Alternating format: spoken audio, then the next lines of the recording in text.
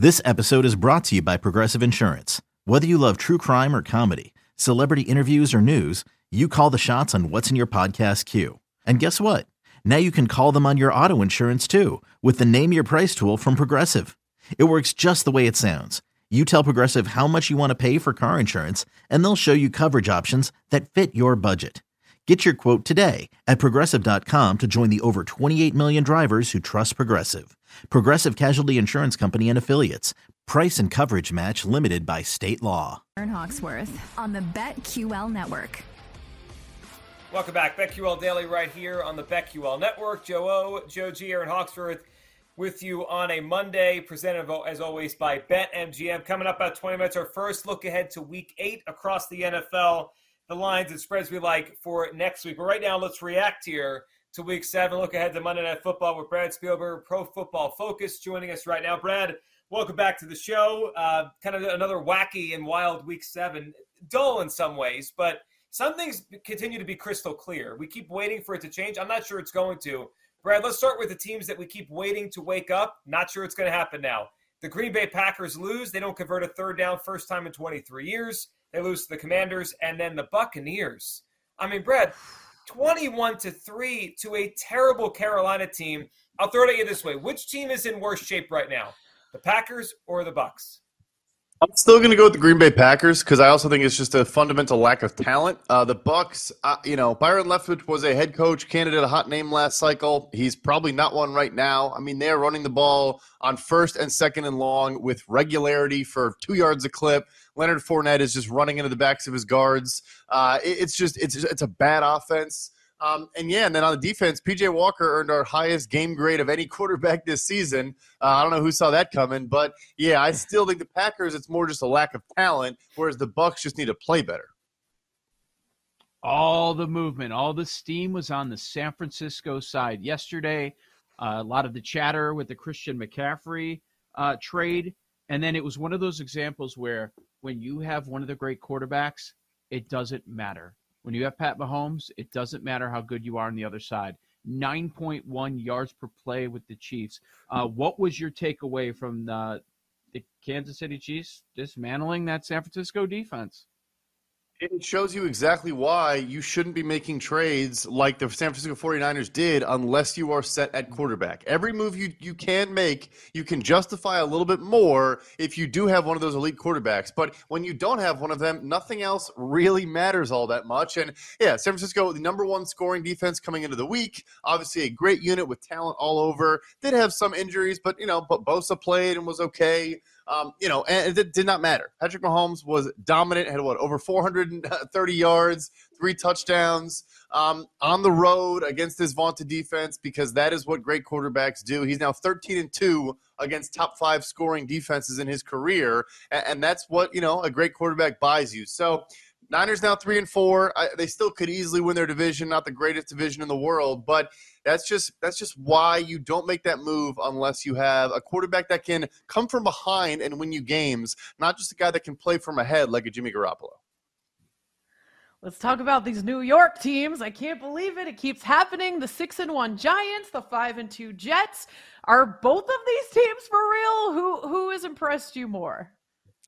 I'm still going to say neither are for real, which I'm sure New York fans are sick of hearing, and I'll just keep saying it until they both win 12 games this year, and eventually I'll have to give up. But, yeah, I mean, you look at the Jets, Zach Wilson under pressure is maybe the worst quarterback in the NFL. You watch the game against Denver, it is a good defense. Any sniff of pressure, and he doesn't know what to do with himself.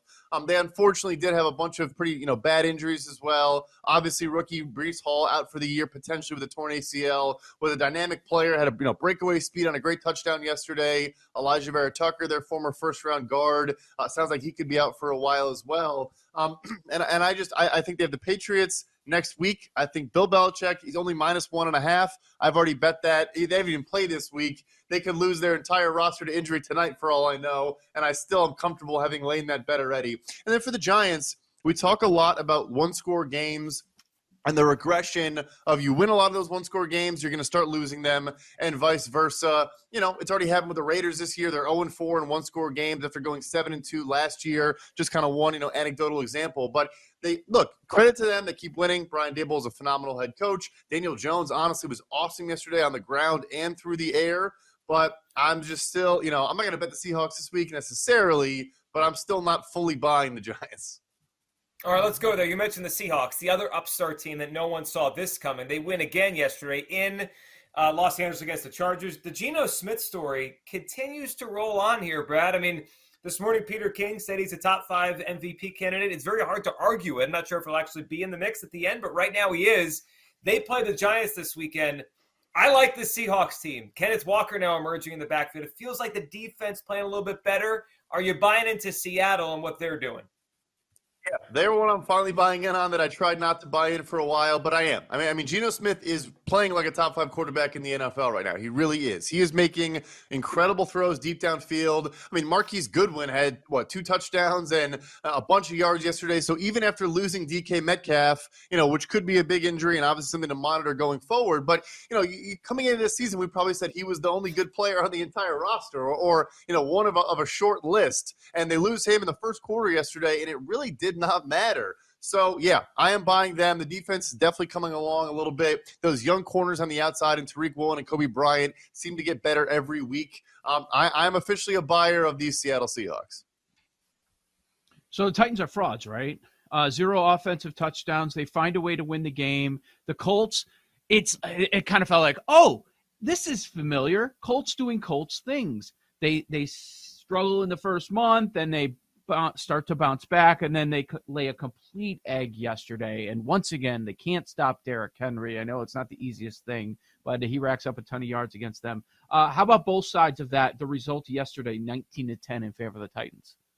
Yeah, another one where I got to just admit I was wrong. I guess it was just, airing of grievances against myself today on the show. But the Titans, I did not believe in. I put on a bet before the season. Them to miss the playoffs was one of my favorite futures. I want to say it was plus 175, plus 180 range.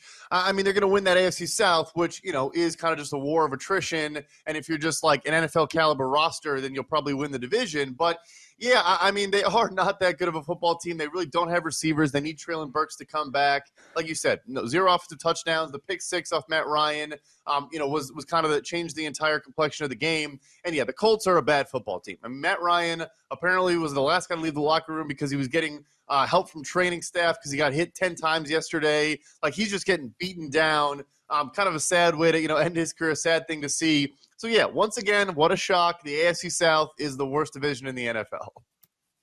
Man, it's been sad for a lot of these older quarterbacks. Gosh. Okay, let's focus on Monday Night Football, Bears at Patriots. We still don't know. Is it going to be Zappe? Is it going to be Jones? Damian Harris back?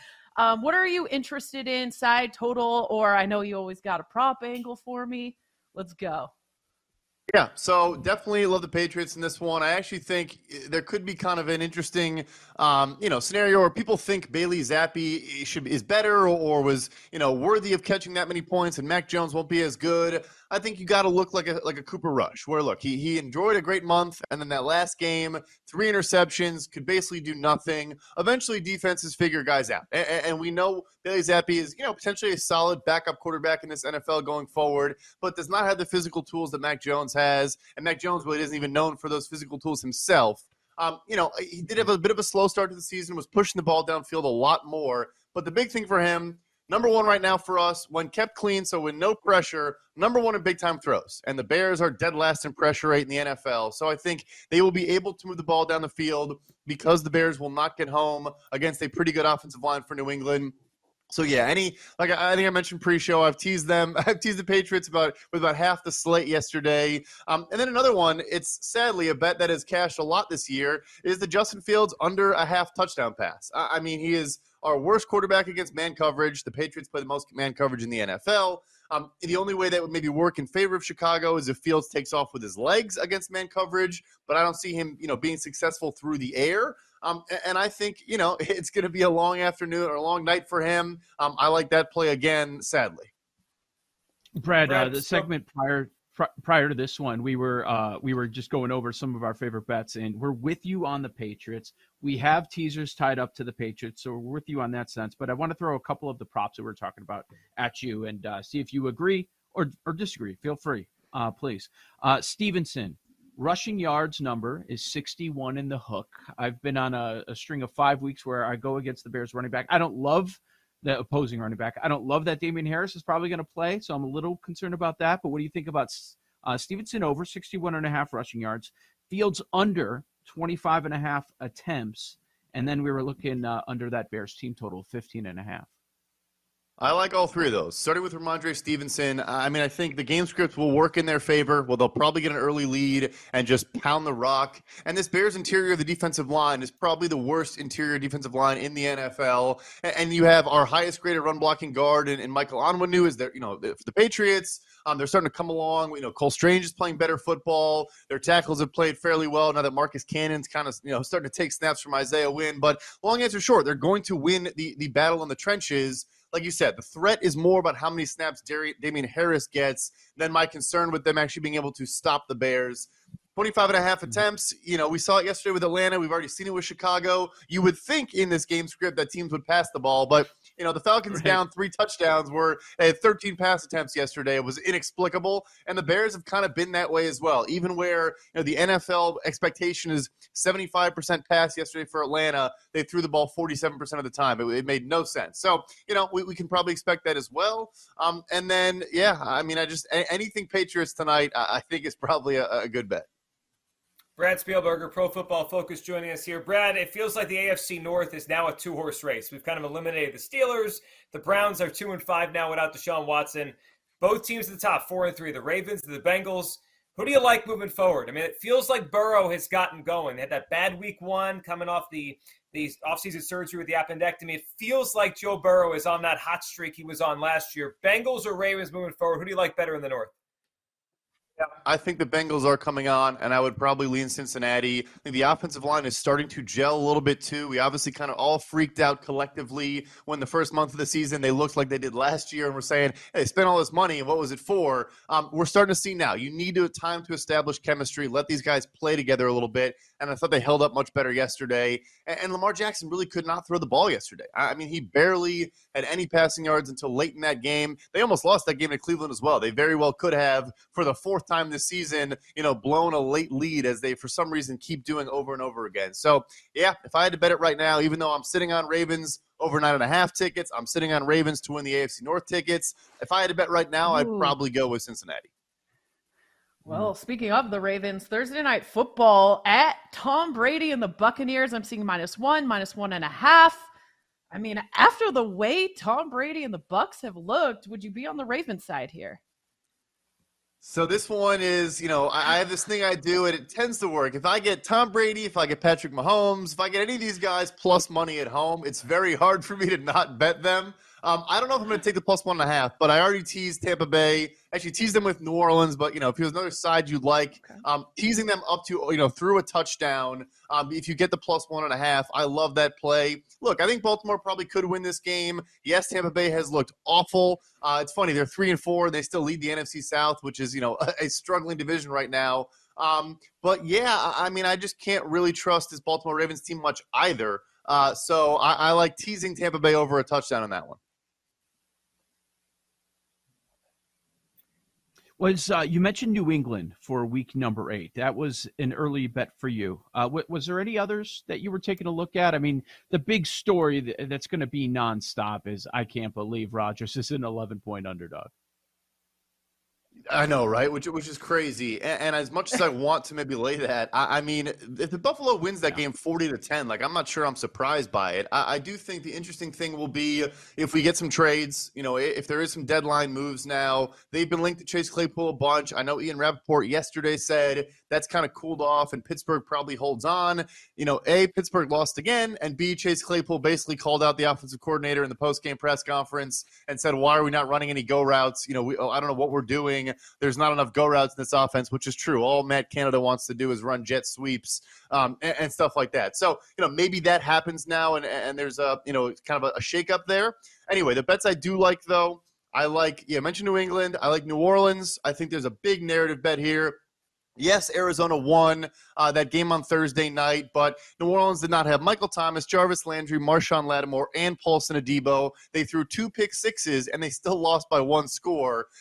Should get, I think, all 4 of those players back. And then, for the Raiders, they won by 18 points yesterday. They were losing with 3 minutes left in the third quarter. They also had a 75-yard pick-six, off of Davis Mills that kind of helped them win that football game. So I like the Saints plus a little bit at home. And then the 49ers coming off obviously an ugly loss, but they just own this Los Angeles Rams team. They always have. Kyle Shanahan has Sean McVay's number. Their D-line versus the Rams offensive line is as big of a mismatch as you can find in the NFL. I like them laying. I think it's 1.5 on the road. I like the Niners in that spot. Great stuff. Brad Spielberger, Pro Football Focus, joining us on the GetMyPhoenix.com guest on the Phoenix, a revolutionary technology helping men all across America get back to their best in the bedroom. Visit GetMyPhoenix.com to learn more. We'll jump off that and go to Week 8. Our first look at Week 8 across the NFL. Some of the games Brad just mentioned, some of the ones that are hitting us. We'll do that next right here on the BetQL Network.